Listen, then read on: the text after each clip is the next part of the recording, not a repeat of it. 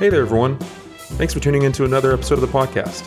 My name is Daniel Trinham, and I will be your host as always. Before we get started with today's episode, I want to let you know of a few things of note. First, you may or may not be aware that I host another podcast called The Third Seat. The Third Seat is unrelated to the podcast you are listening to right now, but if you'd like to check it out, then I will put a link in the description of today's episode that you can use to listen to it. If you like this podcast, then I really think you will like The Third Seat as well, so I highly recommend you check it out. Next, I want to let you know of a few ways you can support the podcast. First, be sure to tell a friend if you enjoy the show. Word of mouth is not only a great way to help support the show, but it's also zero cost. Secondly, if you enjoyed today's episode, then be sure to leave a 5-star review wherever you get your podcasts. Leaving a positive review is one of the best ways of not only supporting the show, but it also gives me direct feedback from you regarding how you feel about the show overall. I greatly appreciate if you decide to take the time to support the show in any of these ways. Finally, if you'd like to follow me or the show on social media, then feel free to check out the description of today's episode. Here you will find all affiliated and mentioned links, as well as how you can support the show online. As always, I want to thank you for tuning into and supporting the show. It really means a lot to me, and I hope you enjoyed today's episode as much as I enjoyed making it for you.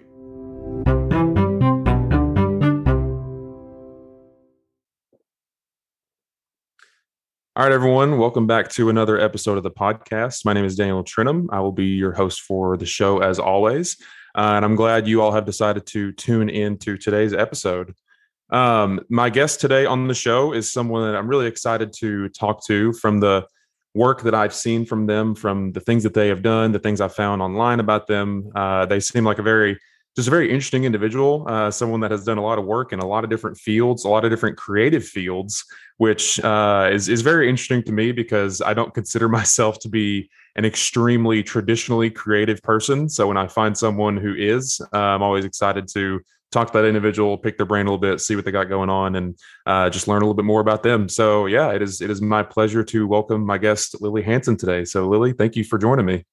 Thank you so much. I'm really happy to be here, and what a lovely introduction. So. Yeah, you're welcome. So, like I said, I've been reading a little bit about you and what you've done in the past and some of your work. But for those that are not aware of you and what you do you care to just to share a little bit about who you are, what you do, where you're at right now? Because I know you're from, you currently are living in Nashville, but you're not currently in Nashville, if that's correct. Yes.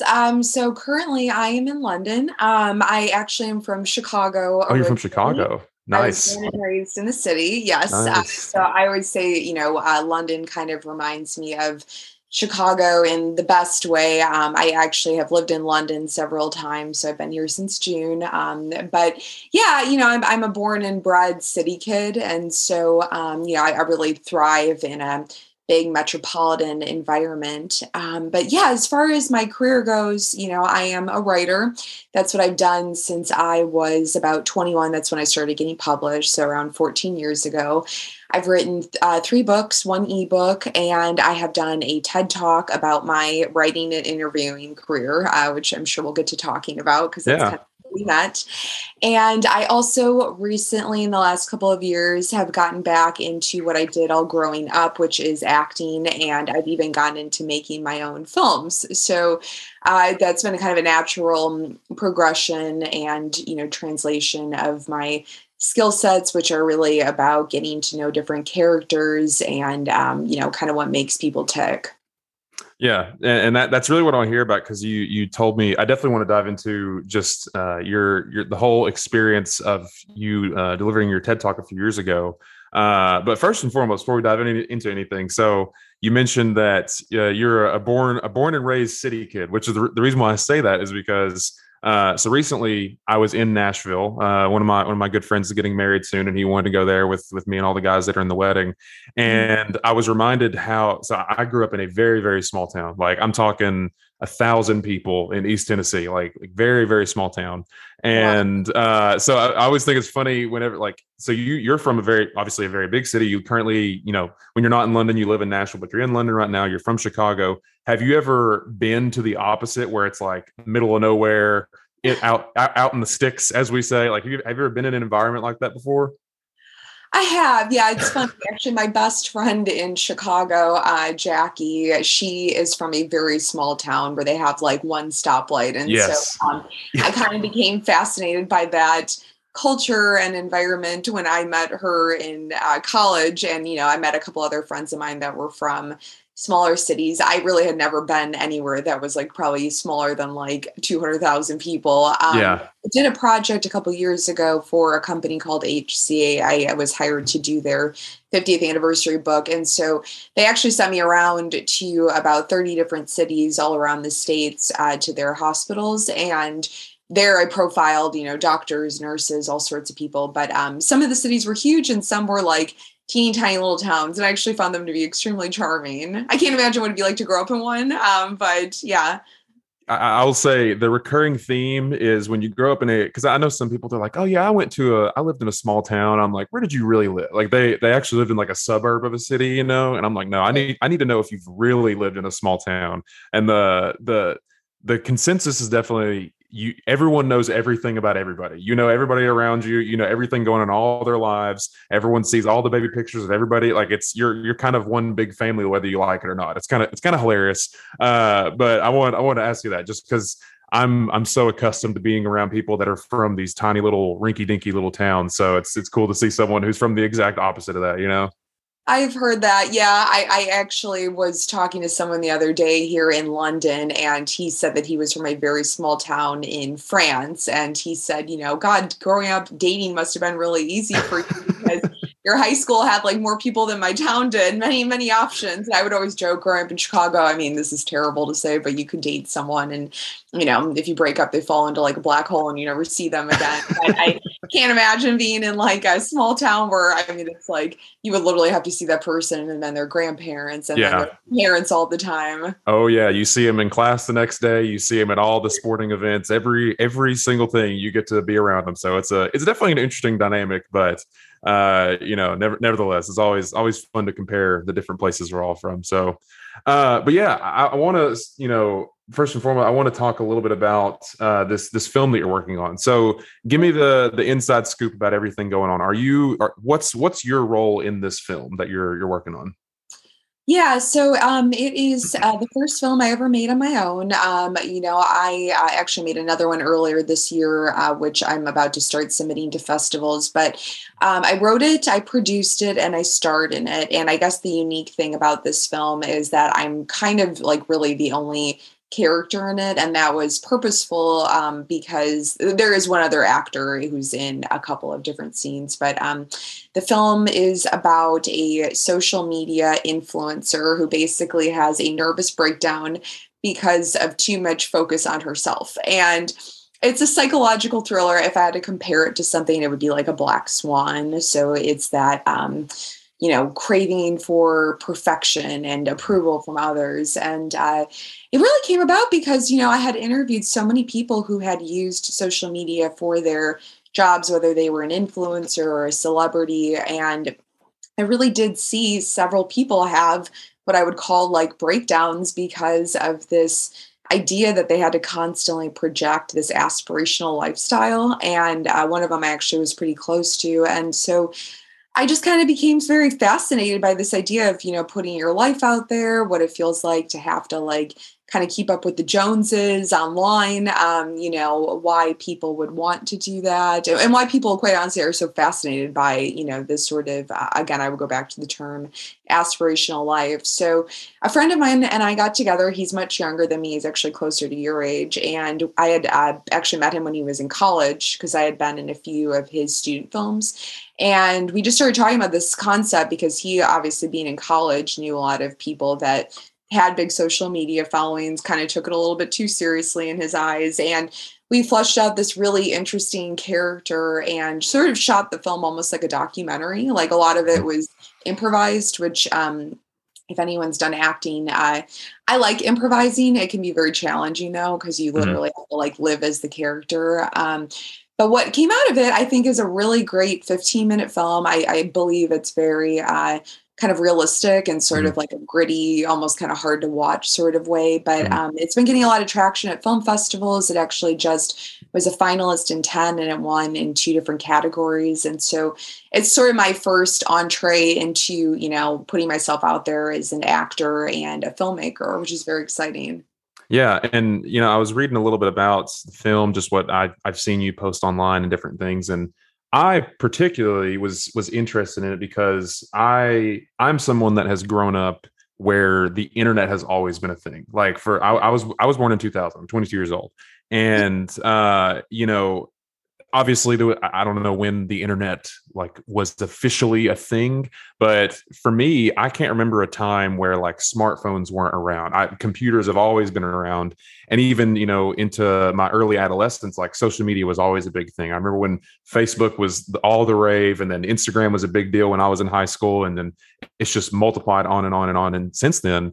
And something I've been particularly interested is just the impact that has had on people like my age and younger, because I've even mentioned it on the podcast before. I've had my own like kind of love-hate relationship with social media, because in some ways it's great. Like I would not be speaking with you right now if it wasn't for social media. We've never met before. You're in London. You're not even from like we would likely never have crossed paths if it wasn't for it. And that's great. That's awesome. But at the same time, it can do exactly what you're kind of getting towards with this film, is that it can so easily turn you into this individual that seeks to be perfect in every way. Like you're always comparing yourself with every single individual and everything you see on that screen, which can be a really tough thing to deal with. I think, especially for anybody, but especially if you are in your early adolescence, like me whenever I was in high school, or even in your 20s and 30s. Like that's a tough thing if you don't have a healthy relationship with the other people around you regarding how you compare yourself to them. And so I think I mean, I'm sure there have been other works of art and other pieces that explore this idea, but I think it's really interesting that that's kind of what you're diving into with this character, is seeing not only someone who is on social media, but you make it sound like there's someone who is considered an influencer, quote unquote, nowadays, like someone who has a large following, or someone who has people that keep up with them on social media. I can only imagine for those people in real life, that's a dynamic that I know very little about, just because you have so many eyes on you at all times. Yeah, exactly. I mean, and she kind of, again, I would say like tries to keep up with the Joneses. She's trying to, again, project this image, really because she's unhappy with herself. I mean, and that's kind of what the crux of the film is, you really see there was like this trauma that she went through, and it made her want to like create a totally different identity. And so, yeah, it is interesting. I mean, because I agree with you. I mean, I think it's great in some ways. I love your example of how we wouldn't be doing this if we hadn't connected on LinkedIn. There's certain platforms. I like LinkedIn a lot. I think it's really cool. I think it tends to be very positive and more business oriented, kind of straightforward about people just promoting their brands. I think what I became kind of fascinated by was I did a lot of research, just by using social media more, and even like posting on there more than I normally would. And I even found, as like aware as I was, because I'd done so much research on the psychological effects of it, I would have that thing where I would like put something up and be like, well, why did this not get a lot of comments or likes? Or, I would put something up and then be like worried, like thinking about it as I was like out doing other stuff, like, oh God, was that too much? And I'm like, for me, it made me like very anxious. Honestly. Yeah. It was very weird. No, I know exactly what you're talking about. I remember that the one that I've always had the most trouble with regarding my like relationship to it has always been Instagram, because it was when I first got on there, it seemed like it was just a way to just express your life. Like you're just going to share pictures about your life and what you're doing. I remember when I first got on, like I'd put a picture of something and it'd get like 10, 15 likes, just people that know me, like, okay, just throwing me some kind of pity likes. But now, like, as I've gotten older, like I know more people, and just statistically speaking, the more people I know, more people are likely going to follow me, which means there's probably going to be more likes. And so now it's like, if I don't get this many likes for every picture, I'm like, oh, what happened? Like, what was wrong with this one? Am I doing something wrong? Did they not like the picture? Like, what's the problem with this one? It becomes such a quick comparison game, and I think like it's not necessarily a bad thing that other people can show their interest in what you're doing online, but it can very easily go the wrong way, I think. And that's such a tight balance to have to hold, especially for people if you're in your teens or in your early 20s, like trying to still figure yourself out and figure out what you're going to do in this world. Like if you're constantly comparing yourself to other people and comparing yourself to how many internet points you get through likes. It's a scary line to walk on. So I think it's really cool that you're exploring this. Honestly. Thanks. Yeah. I mean, I was thinking about something when you were just talking. I just had a thought pop in my head, which is when I was doing my first book. I thought about this the other day because it was such a great experience. I got a publisher when I was like 26, and I created this book that I still, has been said that it was like one of the best books that was ever written about Nashville, or at least one of the truest ones to the city. And I mean, I remember like Instagram, I was kind of on there a little bit, but I barely posted. And my photographers, who obviously all were like really into it because they're photographers and it's a photo driven platform, were constantly saying, well, we should be posting behind the scenes photos. And I didn't want to do it because I was just so immersed in the process. And I felt like that kind of took me out of it, trying to like document what we were doing while we were doing it. So I have a few behind the scenes photos. It was really interesting because like we didn't really do that thing that people do now, which is where they like really hype up like what they're putting out there and they like document every little thing. So almost by the time that it comes out, it's sort of in a way like, at least for me, like less exciting. And my experience was, I mean, I was just totally present. And then when the book came out, it was like a sensation because I think people didn't really know anything about like me or like the project, and they were just really intrigued by it. So I've always sort of thought that was funny because I've had a lot of interns who are around, your age or younger, and they would say, oh man, if I were you, I'd be like filming myself all day, like writing or like acting or whatever. And I was like, yeah, see, for me, that would be very like odd because I think, again, it would like make me too self-conscious or like take me out of like the present moment. Mm-hmm.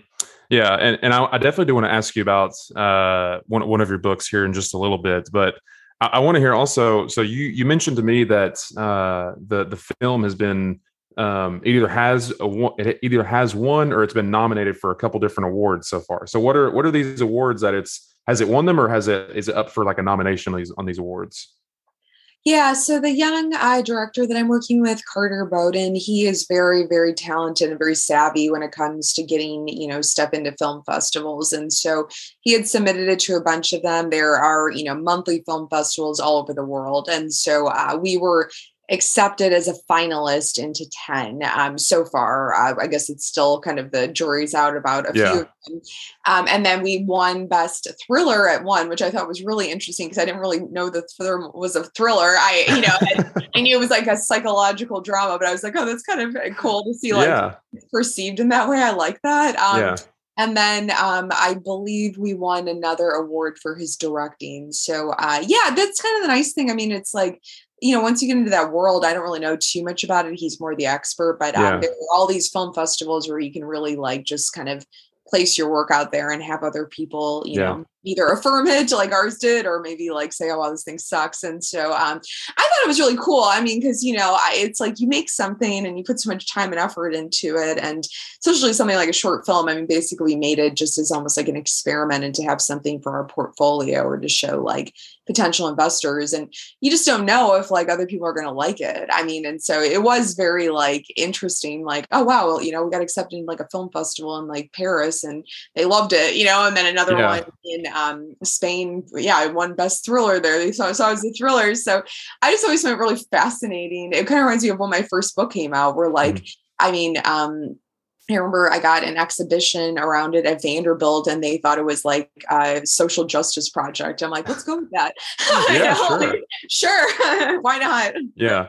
Yeah. And I imagine that's very validating because like I said, so growing up, I kind of alluded to it a little bit in the beginning. I don't consider myself to be like a very traditionally creative individual. What I mean by that is like, I took art class in high school and like I wasn't bad at it, but I was not like the standout in the class. I've never been just like a natural at like musical instruments or things like that. Like, not that I can't do it, but I've never been like the standout, and so of the few, like even somewhat to a degree with this podcast, of the few things I've ever tried to do where it requires a little bit of flexing those creative muscles, it's always very the thing that makes me want to keep going is whenever someone or somebody says, hey, what you're doing is great. Like in your situation, it's getting awards like this, or it's someone saying, hey, I saw your short film and I really enjoyed it.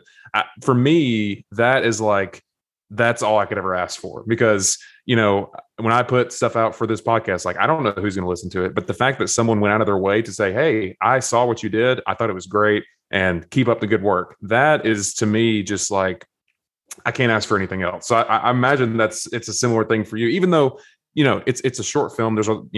There are in the world of filmmaking, there are giants to aspire to. But even at that, like taking those small steps and having those awards and those accolades given to you, I imagine is incredibly validating for you. Oh yeah, of course. I mean, and I think that's wonderful that I think, what I've had a lot of, I guess, younger people I've kind of mentored over the years. And what I always try to impart on them is like, celebrate any little thing. I mean, I Yeah. think I'm pretty good at that because I don't know why I'm good at that, but I'm pretty good at like, receiving compliments or, Mhm. if someone sends me a very nice email and says, hey, I watched your TED talk. I really loved it. This is what moved me. I'll like really take it in because I think it's so easy to just, again, social media, compare yourself and say, oh my God, but, I'm not this person. Yeah. I don't know. I mean, for me, it was like when I did my first book, I mean, and then I ended up writing one more after that. I mean, I was just kind of amazed that I was able to like do something of that level. And maybe that's speaking to the fact that like my expectations for myself weren't as like high as they are now. But I think, yes, to make a film and to even like figure out that process and then to have people actually like it was a wonderful feeling. And I think that's what, keeps me going. I mean, clearly some years it's obviously not been the money. So, I think it's definitely, it's being able to show stuff that you made that you're really proud of. Hopefully it moves people. And then, it's being able to, find other creatives like yourself and connect with people through it. Yeah, that's awesome. That's awesome. So I want to ask you, talk to you a little bit about your book. I know you've written a couple different books, but the one that I see is kind of the standout, the one that's talked about the most is this book about is it called Nashville Conversations? Is that what it's Yeah. called? Yeah. Yes. So talk to me a little bit about that because I mean obviously what we're doing right now, like we're having a conversation, and I consider myself to be a fairly extroverted individual. Like I like having good conversation with people. I like meeting new people. And certainly in a city, I was just there recently, certainly in a city like Nashville, there's no shortage of people to meet. But I That's want to ask you a little bit, what was your experience like with that book? Because from what I read, and I think you also alluded to it and talked about it a little bit in your TED talk, is that it wasn't like all these individuals were not individuals that you knew intimately, entirely. And so, what was this experience like getting to meet these individuals, talk to them, learn more about them, and how did this idea for this book even come around to you? Yeah, I mean, that's a great question. And I do allude to it a little bit in my TED talk, which is I really had moved to Nashville. It was kind of a spur of the moment thing, truthfully. I was ready for a change from living in Chicago. And I had the opportunity to move there with my boyfriend at the time. And quite honestly, I mean, it was two things. I was really burned out from freelance writing. I was really, really lucky that at a young age, I was getting hired a lot to freelance write. But having to like constantly do it for other people, I had felt like I had sort of lost myself in the process. And my kind of creative juices were being stifled a bit. And then honestly, I was just sort of lonely. I mean, it's really difficult moving to a different city if you don't know anyone. I've actually kind of gone through that again this summer in London. And I went through it actually earlier this year because I was living in North Carolina for about 6 months. And so really for me, the interviews were a way to just figure out like what was going on in the city and who Hmm. was there. And I was very lucky. I ended up connecting with like the top people in town. So good people to, meet like right away when you get there. Yeah. I wasn't like I was meeting just like the janitor at like, the bar or something.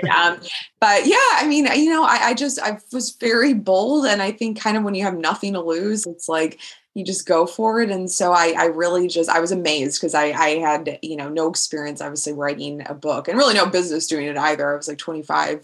But I just wrote a pitch. And I think, if you are someone that takes yourself seriously enough and you sound confident, I believe most people will say yes or at least consider it. And so the interesting thing about that project was I just started reaching out to like the top chefs and artists and musicians in the city, some of them very famous. And I really got a very small number of rejections. I think Mhm. also I had arrived at a really great time where like the city was kind of exploding, but it wasn't how it is now, where there Yeah. are like people on top of people that, are probably honestly doing similar stuff to what I was doing. And so, Yeah.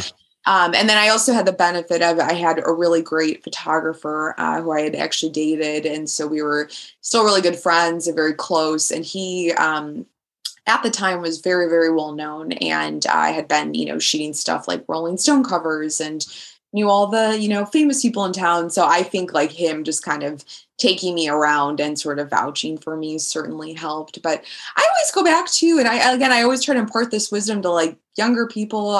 If they listen to me, I'm like, I think if you come across as like relatively together and you know your stuff, I really do believe, most people will take you seriously. And most Yeah. of the people that said no, it wasn't like a personal thing. It was either like a timing issue or like they just honestly didn't like being interviewed. Or maybe they Yeah. were a bunch of press.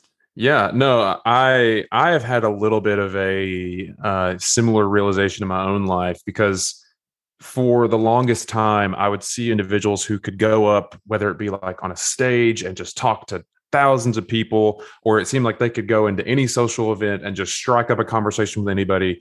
I'd be like, how on earth do you do that? Like, what does it take to get to that point? Yeah. And the thing that I've realized is that because for most of my life, I thought I was the one that had nothing I didn't know what I was going to talk about, or I was the one that was nervous about this conversation, and everybody else was the ones that had it figured out, and they knew they were the ones that were the experts in the conversations.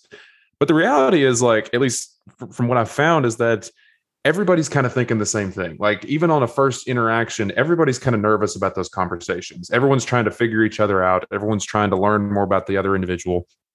And to me, when I just break it down to the fact that we're both just talking and learning about each other and we're just having a simple conversation, that makes it so much easier because it no longer for me is I'm not trying to get anything from you. I'm not trying to take anything from you. I'm just wanting to learn more about you, have an open conversation and see where it goes. Taking this kind of laid back approach and like you talked about, just being generally respectful and kind to these individuals, I found that most people are generally open to conversations, and it becomes a lot easier to open these conversations with people.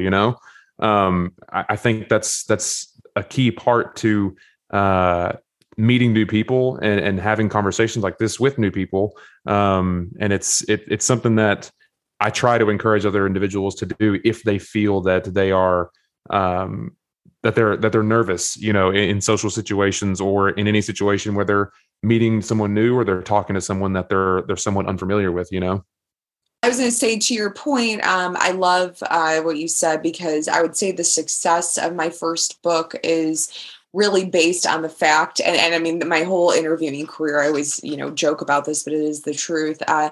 People love to talk about themselves. And so, once I figured that out, I mean, it was much easier to approach someone like a celebrity, or someone that I thought was maybe like out of my reach. And, again, I just think that that's kind of like the golden rule is that it doesn't matter if it's someone that's really, famous or just like a normal person. I think most people really enjoy sharing about their lives and what they've learned. And, I think it's about connecting, but I also think, it's just like it's a common fact. If you want to start a conversation at a party, I mean, you just ask the other person about themselves. So, I mean, to be honest with you, like I consider myself extroverted, but I'm not like the person that's great at like a big party where I don't know anyone. I tend to get Mhm. really anxious. So I think in a way, I mean, the interviews were probably like a coping mechanism for like my own anxiety. You know Mhm. what I mean? Because you kind of put like the onus on the other person. Yeah, no, the part about people love to talk about themselves, like that is definitely one way to get a conversation going for sure. Something I've learned as well, which it sounds so incredibly obvious when I say it, but every time I say it to myself and also to other people, they're like, "Oh, that's a great point." Is I realize so often that during conversations, I would be thinking about what I was going to say next. So like I'd be sitting there and the other person would be speaking and I'd be considering like, okay, what do I need to say next? What should my response be? So on and so forth. And I'm not sitting here I'm not going to suggest that you shouldn't think about what you should say, but I think one of, if not the most important thing in a conversation, if you really want to have a good conversation and meet this person and learn more about them and really stay engaged in the conversation, is actually listen to what they're saying. Because so often I would be speaking to someone and they'd go on and on and on, and it would just kind of just go over my head, and they would stop talk. They'd finish whatever their thought was. They'd finish speaking, and I'd realize, oh wow, I wasn't even paying attention to what they were saying. And it sounds so simple, but actually listening to an individual and hearing what they have to say, not only I think that means a lot to that individual, because I know whenever I'm speaking to someone, I can tell that they're listening to me. It shows a immense amount of respect on their part, but it makes for great conversation. It makes for a great interaction, and on it, usually it forms a great relationship with that individual in the future as well. You know? Oh, absolutely. I mean, I think when I used to teach conversation workshops occasionally, I've done a couple, and I enjoyed it quite a bit actually. I mean, it was like how to be a human 101. I mean, it was just I would really like think a lot about the conversations I would have in my daily life and reflect on the fact that most people I could tell weren't listening. And I could tell that because I am a very good listener and I don't really think about what I'm going to say next. Of course, every once in a while, I mean, it's like, again, I'm a human being, and it's like I'll think of something and interrupt or Yeah. try to get in my 2 cents because I don't want to forget that thing. But I really do think that yes, most people have formed a bad habit. It probably comes out of anxiety where they Mhm. are like waiting to get like their thought in, or, they basically just kind of want to like take the mic back in a way. And, I totally respect and appreciate when I can tell when someone is totally present and they're really taking what I'm saying and it's not like in any sort of self-serving way. And I think that that is really it's a gift. It's like a present to be present with someone else, and I don't quite know what it is. I mean, it's like, because to be honest with you, when I'm trying to jump in, it's really just because I don't want to forget what I want to say because it's important. But Yeah. I truly am very interested in other people, Mhm. and I love hearing their stories and learning from them. And I just think that the world would be such a better place if more people were just interested in learning from another rather than sharing what they already knew. Yeah, no, I definitely agree, and 100% agree, and that this is a good segue to your TED talk, because if I'm not mistaken, the title, I forget the title of it, but it's something to the extent of self Talking to care. strangers is my self Yeah, care. yeah. Yeah. I was like, I knew it was like conversations with strangers. And so, yeah. And I loved how, there was a lot of different aspects of it. And I was listening to it a little bit the other day, and kind of reading the description and stuff. And I think it's cool how, because if you think about it, communication is such a important part of everything we do. Like, from a professional standpoint to just our relationships, to every interaction with any individual we have, whether it's digital, in person, in a corporate setting or not, it's incredibly important. And a lot of times miscommunications can be the cause of incredible trouble that we don't mean to cause, but it can cause that. And so the ultimate question is, like, how do we fix our communication? Like, what's the best way to communicate better with one another, whether it's in person, digitally, so on and so forth. And you kind of reveal this big secret, quote unquote, where if you just approach people with respect and kindness and try to be as, you know, just normal and human with them, oftentimes 9 times out of 10, it goes as well as you could imagine, as good as you could hope. And it turns those kind of anxiety ridden, worrisome interactions into great conversations with people that you didn't have before. And I thought that was a really cool idea because, like I said, meeting new people, having conversations with them is something that I think a lot of people worry about and have anxiety about. And if you can reveal this big secret where it's actually, hey, just be kind and respectful and approach them with genuine curiosity and humility, you'll have some great conversations and meet a lot of great people, you know. Yeah, absolutely. I mean, yeah, you pretty much summed up, I mean, the message in my talk. So thank you so much. Yeah, I mean, talking to strangers is my self-care. I mean, really was just an amazing experience to be able to wrap up, it was like 11 years at that point of writing experience and interviewing experience into this, 19-minute monologue, really. And I mean, it was definitely a very challenging thing. I went through many, many rewrites. I even at one point had felt so frustrated, I almost threw in the towel because I didn't feel like I was quite like appeasing the TEDx team. They have very like sort of rigid standards, and you really have to get your point across. And I remember I was talking to my coach, who, at this point in time we had just sort of a very like formal relationship, but he, said, well, why don't we, just meet for coffee, and why don't you just like talk it out, just tell me what you do when you talk to people. You're known as like this people whisperer, this person that, can kind of warm up anyone, even the least fuzzy of folks.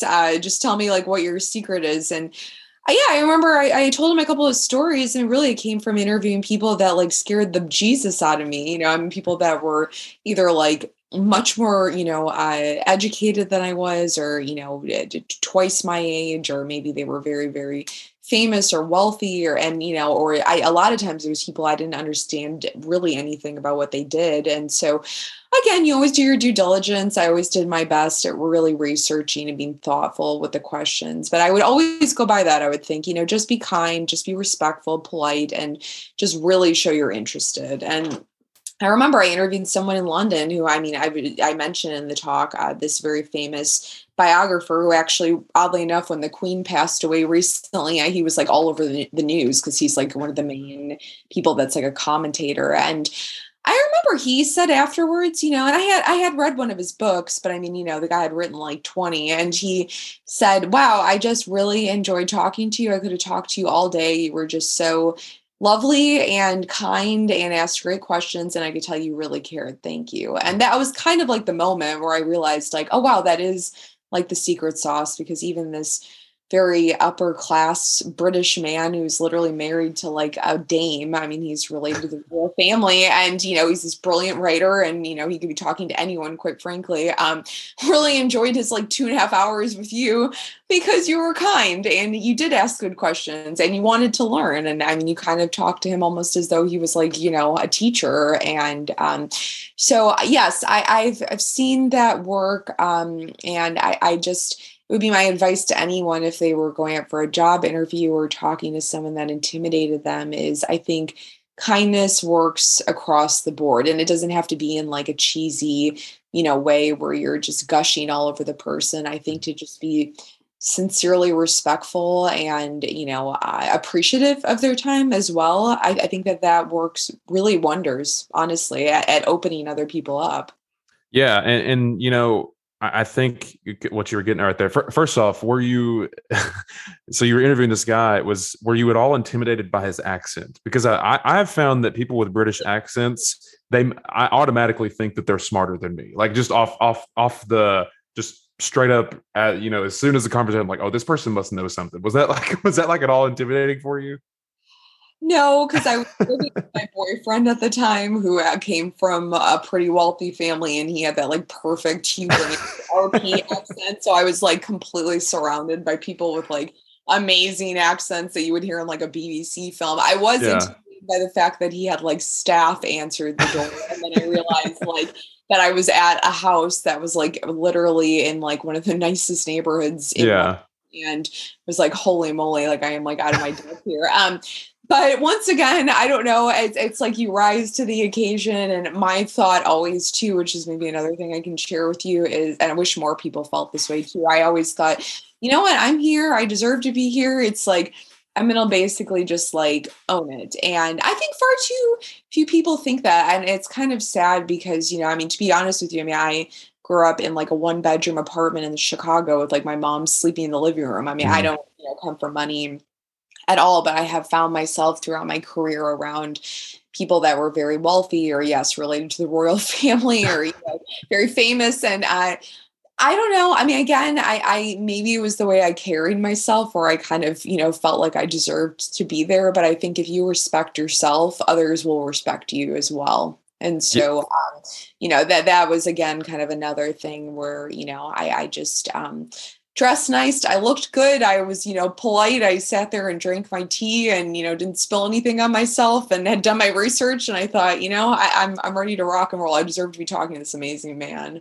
Yeah, yeah, no, and I think something that you mentioned a little bit, especially when it comes to like if you're at a job interview or if you are having an interview where you're sitting down, across another person, like getting to know them a little bit. Something I try to do, which it's hard to quantify this, but taking it and turning, let's say, a job interview and turning it into a conversation. Because all too often I'll see where like I would go into job interviews a lot of times and you do the typical questions where it's like, okay, tell us about this experience or tell us about that experience. And I would just throw them the typical answers of what they were likely hoping for, like what they were likely expecting. But the reality is they've heard that 100 times. Like they've heard that from other people.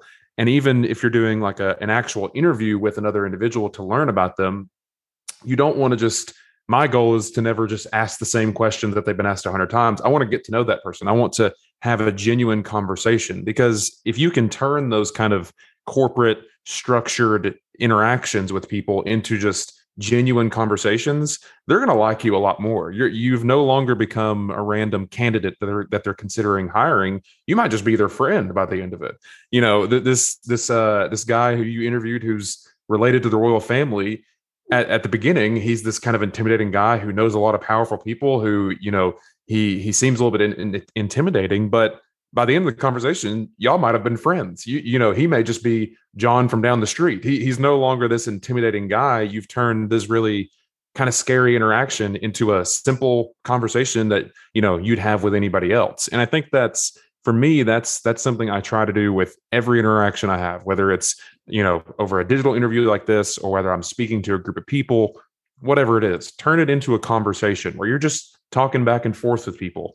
Because then it gets a lot less scary in my mind, because I can I'll have a conversation with anybody. That's not hard to do. But what is hard is the idea of presenting in front of a large group of people, or talking to someone who's a real bigwig somewhere. That's a scary thing.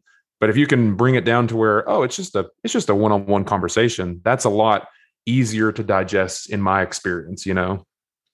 Yeah, absolutely. And I think the more just, warmth, I think, really is something that I always try to bring to the table. And, with it, I mean, appropriately, obviously, I always thought I was very, very professional, but just to be, again, just kind of approach the situation as, you hit the nail on the head, two human beings talking to one another. And I would always share a little bit about myself in the interviews. I mean, I wouldn't go overboard. I never really liked those interviewers where you could tell they made it all about them. Yeah.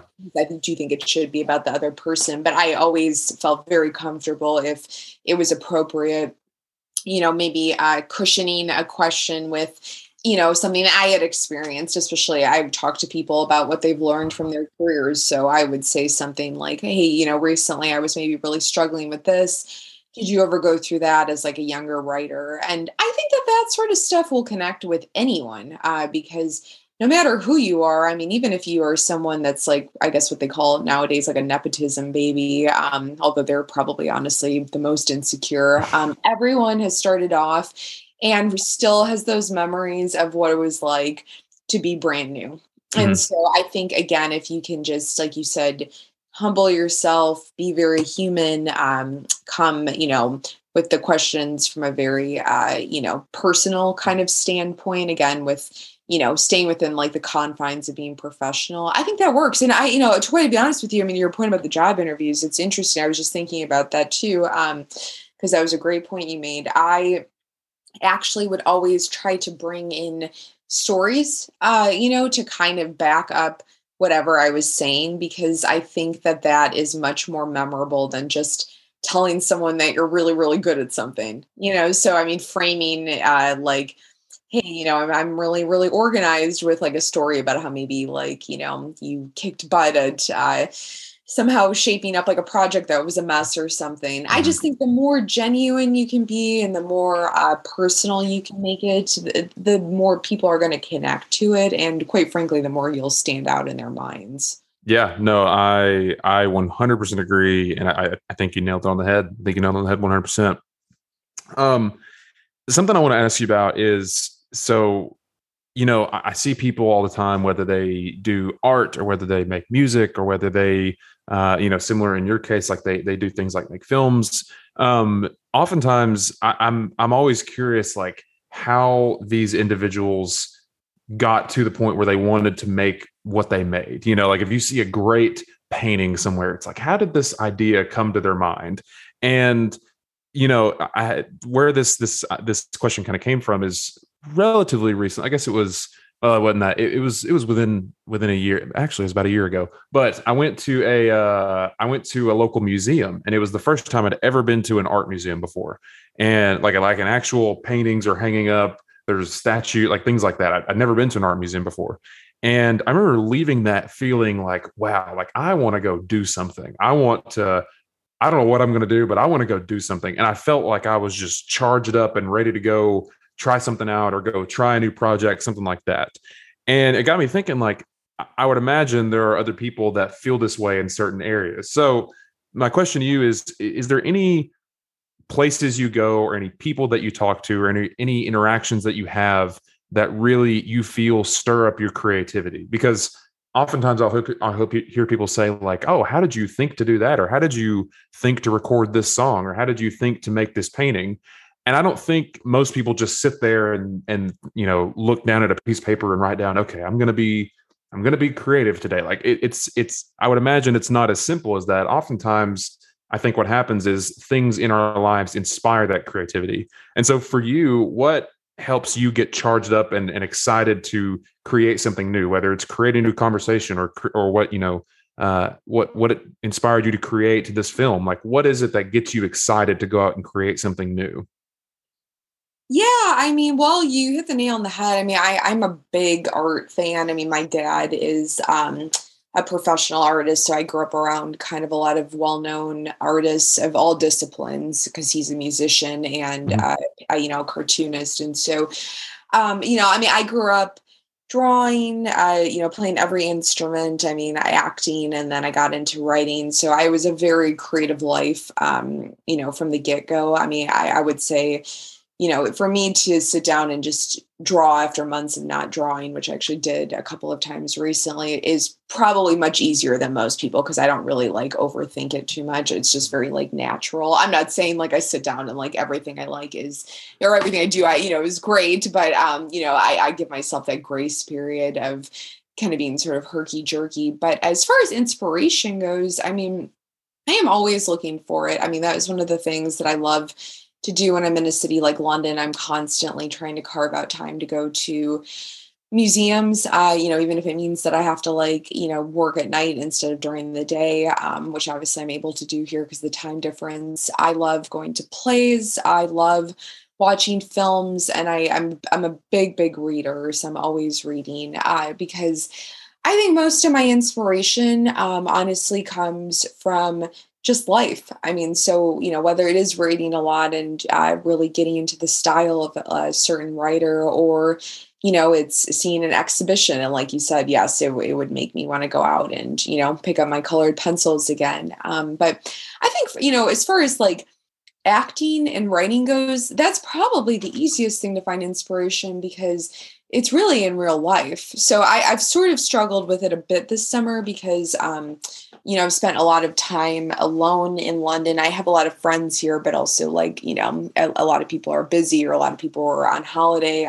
So I would say I struggled a little bit for inspiration in that area because most of my inspiration has come from people and conversations and, just getting really fascinated by like a certain person in my life or like a kind of a category of people, like these influencers I interviewed. But I do think inspiration is one of those things where it's like a mindset. You just kind of stay open to it, and it doesn't always come. I mean, I would say I was surprised this summer where, there were a couple weeks where I thought, oh God, I'm not like really inspired. Usually I always have like 10 ideas that I'm ready to rock and roll at. And then, those are the kinds of periods where I just say, well, maybe right now you're meant to like fill your cup and gain inspiration by doing things like reading. I think it's if I'm not feeling inspired, I know where to look for it. And I think the more you pay attention to it, the easier it comes. Yeah.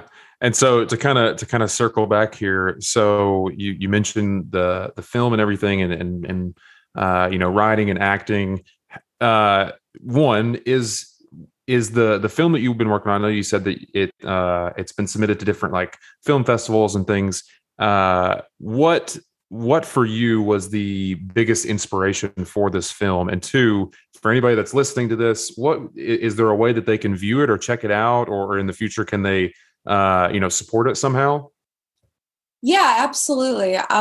Well, the biggest inspiration for this film was really to just kind of put my 2 cents out there about what could possibly happen. Obviously, this isn't in every situation. This Hmm. is a dramatized version of someone that was like very addicted to social media. But what could possibly happen if someone got a little bit too hooked on like the social media apps, Hmm. and took it a little bit too seriously, and to just kind of show the effect that it could have on their relationships and self-esteem. And I wanted to make it because, again, like I said, I had one person in particular that I was very close to, and I saw how it just completely changed her as a person, Hmm. and not for the better. And I just, really felt very impassioned by this idea that if you don't have a solid core, I think that those apps can, again, be very harmful as far as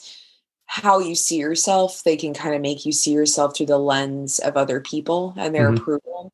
So that was the most important thing. And absolutely, we are screening the film. It actually screened in LA a couple weeks ago, and then we're screening the film in London. And then I am going to put it up online because I have this, great thing in me. It's one of the qualities I like best about myself, which is I like to share and I don't like to keep stuff to myself. I mean, if I Hmm. could have like given a copy of all of my books to anyone that, wanted it, I would have. I think that it serves no point to just put something on, a hard drive and stick it away. So, yes, I will be, hopefully by the time this is out, I will have this, online, and I would love for people to watch it and to hear their feedback. And, it's part of the reason that I really tried to connect as much as possible with the mental health community in London, was because I wanted to hear what real professionals, thought about this topic, Yeah. and if this is as serious as, I've observed and I've, read about. And so I'm always just very, very curious to have conversations with people about, topics that I have particularly, really dug into myself. Hmm. Yeah, no, I think that's awesome. And regarding the film, so where do you expect it to be up online? Is it going to be a paid thing, or is it going to be something that could potentially be watched free, or what's the plan for putting it online in the future? Oh yeah, no, we'll put it online where anyone can watch it. Okay. Either YouTube or like you can put stuff on like Vimeo. And I Yeah. would like to put it on YouTube. I mean, and I've increasingly over the years filmed more stuff and put it up there. So, Yeah. and it's one of those things where like you never know. I kind of hate to use that cliche because everyone uses it, but I have always been amazed again by the power of the internet. It does have a good side, which is you put your stuff out there and you never know who's going to see it or who you're going to connect with because of, a certain topic that I randomly became kind of fascinated by. So I look forward to putting it out online. I actually, I think that's the hardest part about creating something, is having it and knowing what you've done is really special to you at least, and it might be special to other people, and then not being ready. So Yeah. yeah, I always, it's like some people say, oh, it's like birthing a baby. I'm like, oh, or like having a party, or it's like getting to like give a gift to the world. It's Yeah. there's an exciting element to it. And there's also just kind of okay, now that that's done, then I can move on to the next fun thing. Yeah, yeah, exactly. No, I know exactly what you're talking about. Do you have any other links to anything? I know you're obviously on LinkedIn, and I'll make sure to put the link for that down there. So if anybody wants to connect with you and check you out and see what you've got going on, that'll be down there. But do you have any other websites or links or anything that you would recommend people check out if they're wanting to keep in touch with you? Absolutely. YouTube is a great place to go. My TED Talk from 2019 is on there. It's called Talking to Strangers. It's my self-care. I always tell anyone who's interested in my brand that is like the, like epitome of like what I've done. It like explains everything. So, and then my website is wordofmouthconversations.com. And that has all of my books, that has my TED Talk. It has lots of free interviews and, a little bit about me. And so that's really kind of it. And, I can't thank you enough for having me on. It was just so fun to talk about the film and actually great practice for me because, again, we're screening it next week. And so I was like racking my brain, like, oh, God, how am I going to talk about this film? What am I going to say to these people about it? And now I'm like, oh, I have all these like great ideas. So this is like practice. That's awesome. That's awesome. Well, I'll make sure all those links are down there in the description. So if you're listening to the episode today and want to check it out, then feel free to go in there, support what Lily's got going on, and go check it out for sure. But before we finish up here, as a little bit of a kind of fun tradition with the show, I like to end it on a fun little segment here in a little bit of a different spirit than the interview. So what I usually like to end the interviews with is a segment I like to call 15 quick questions. So I want to give you 15 quick questions. They'll be, this or that question. So it'll be like either A or B. And I just want to hear your off the top of your head answer. These are totally unrelated. Some of them are a little bit silly, but I want to hear your thoughts on these. So that sound good? Sounds awesome. Love it. All right. Sounds good. Well, this is 15 quick questions with Lily Hansen. First question, socks with sandals, yes or no? Socks with sandals. No. Fashion faux pas. All right. Number 2, pineapple on pizza, yes or no? Ooh, yes. That sounds great actually right about now. I 100% agree. Summer, fall, winter, or spring?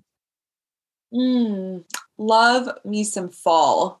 Nice. Yes. Nice. It is. I'm also a big fall lover. It just turned fall over here and it feels so good over here. Question number 4. Who do you believe would win in a unicycle race? Danny DeVito or Matthew McConaughey? These are great questions. Danny DeVito, just because those things look super hard to operate. So I would imagine the smaller you are, probably the easier it is. Yeah. There's going to be different dynamics with each of them, So, all right. Hot coffee or iced coffee? And if you're not a coffee person, you can substitute tea for this. Oh God, I'm a huge coffee person. Okay. Yes, hot coffee. I do not get the iced coffee thing. I like to be warm. I'm also a hot coffee individual as well. So I got you. Who would win in a dance competition, Dolly Parton or Lady Gaga? Oh, wow. I mean, the normal answer, I guess, if you'd want to go for would be Lady Gaga. But Dolly Parton, man, she just seems like somebody who could do anything. Yeah, well, she does a little bit of everything, so you never know. Say go with her, Dolly. All right, nice. Which decade would you rather choose, 70s, 80s, or 90s? 70s. I love that whole cocaine, Studio 54 era. That's awesome. Guacamole or salsa? Guacamole. Love it. I could eat that scoops of it. I worked at a Mexican restaurant once, and I'm pretty sure I did. Number 9, waffles or pancakes? Oh man. I love pancakes. That sounds amazing now too. You're getting me hungry. After this, she's gonna order a pineapple pizza with a side of guacamole and pancakes. Question number 10, Michael Jackson or Prince? Love Prince, but love Michael Jackson. I don't know. It's really hard questions. I'm going to go for a walk and listen to them now while I'm eating all my food. That was wonderful. All right. Blue cheese or ranch dressing? Neither. They're both horrible. You're not a fan of either? Okay, well, how about this? What if because these are typically like chicken wing dressings. If you're gonna eat some chicken wings, what's your go-to dipping sauce for those? I like them plain, honestly, but I'm pretty sure we just eat them plain, throw the bones out on the road. We're animals. Yeah. Interesting. That's that I've never heard of that before. That's interesting. I like that. All right. I think I know what your answer might be to this next question based off of Ooh. your answer to the first one. Are Crocs fashionable? Yes or no?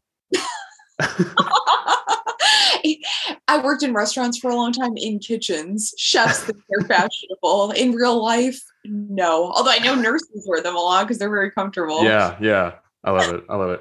All right. Three more questions. Crunchy or creamy peanut butter? Oh God, I love peanut butter. It's like my favorite food. Both. If I had to do it though, if I had to like take one with me to the grave, crunchy. Nice, nice. I'm also a crunchy fan. Would you rather have a movie marathon or a TV marathon? Oh, movies. Love movies. Nice. Okay. And then the 15th question. This is always, I like to mix up the previous questions a little bit, but this is always the question I ask everybody at the end. And I want to hear your rationale for this. Would you rather fight one horse sized duck or 100 duck sized horses? I'm like trying to wrap my head. Yeah. You got to kind of get a mental image going first before you can really assess it, you know? One horse-sized duck, because if I lost, it'd be over much faster. The other one I was picturing like a bunch of pigeons or something like coming at me, and I was like, I don't know, I couldn't handle it, you know. I love it. But if I'm losing, I'm going down really quickly. Yeah, yeah. If you're gonna, fail, you want to get it over with. So I completely understand. I know what you mean. Awesome. Well, that was 15 quick questions. I appreciate it. I know some of them were kind of silly, but I always like to end on a fun little note there. So is there anything else? Before we finish, I want to just say thank you to you for taking a little bit of time out of your day. I know that you're a couple hours ahead of me, so I know it's different over there for you right now, and that we're working on two different schedules here. But I really do appreciate you taking a little bit of time to chat with me. Is there anything else that you'd like to mention? Anybody you want to give a shout out to before we finish up here? Not really. I mean, you were great. I thought you were an excellent interviewer, and it was so fun. And I love the questions at the end. I was like a blast. I listened to an interview recently, and they did that, and I thought, oh, that's really cute. So, no, I thought you asked great questions. It was really fun. I can't thank you enough. I would say, the only like last advice I would have is just, I think I would love for more people just to like go after what they love to do and just like have confidence in themselves. And, I've had like a really kind of crazy life. And the one thing I've learned is things always work out. Even Awesome. last night, I had like an amazing kind of experience where like a series of good things happened. And I was like, there you go. It's like, I think if you think positively and you're just like, go after what you love, I do think the universe rewards you. So I love it. I love it. That's awesome. Well, Lily, thank you again for chatting with me a little bit today. Like I said, I'll make sure to put all those links down there. So whenever the film is up, just let me know. I'll put the link down there. If you'd like to follow along with Lily, I'll put those links that she mentioned beforehand down there. And if you're listening, thank you for checking out the show today. I appreciate the support. Appreciate you tuning in. And again, one big thank you to you, Lily. I really appreciate you taking a little bit of time to chat with me. It's been a blast. my pleasure. Thank you, Daniel. Yeah, you're welcome. Thank you all for listening today, and hope you'll catch us on the next episode of the podcast. Bye, everybody.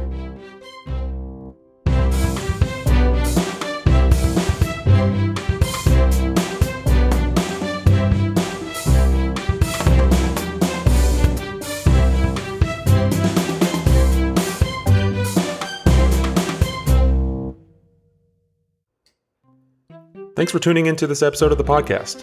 As one final reminder, if you'd like to support the show, then don't forget to rate and review the show wherever you get your podcast, or share it with a friend. If you'd like to check out any links that were mentioned during the show, or follow the show or myself on social media, then feel free to head to the description of today's episode to find these links. As always, thank you again for checking out today's episode, and I really hope you enjoyed it. I will catch you all on the next episode of the podcast. See ya!